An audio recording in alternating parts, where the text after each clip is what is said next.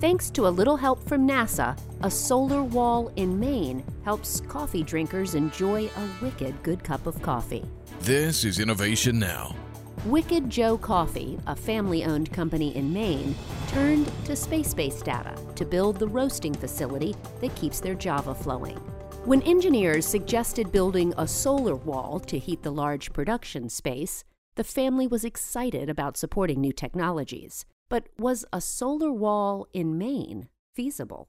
To find out, designers used an energy analysis tool that uses climate and weather data from NASA to determine that a glazed solar wall would efficiently capture more heat in their northern location.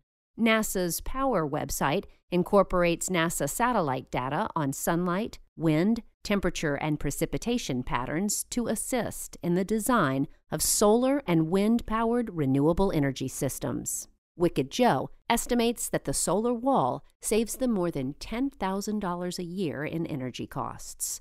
But even more importantly, the wall represents the eco-friendly business practices Wicked Joe depends on to take their organic coffee from crop to cup.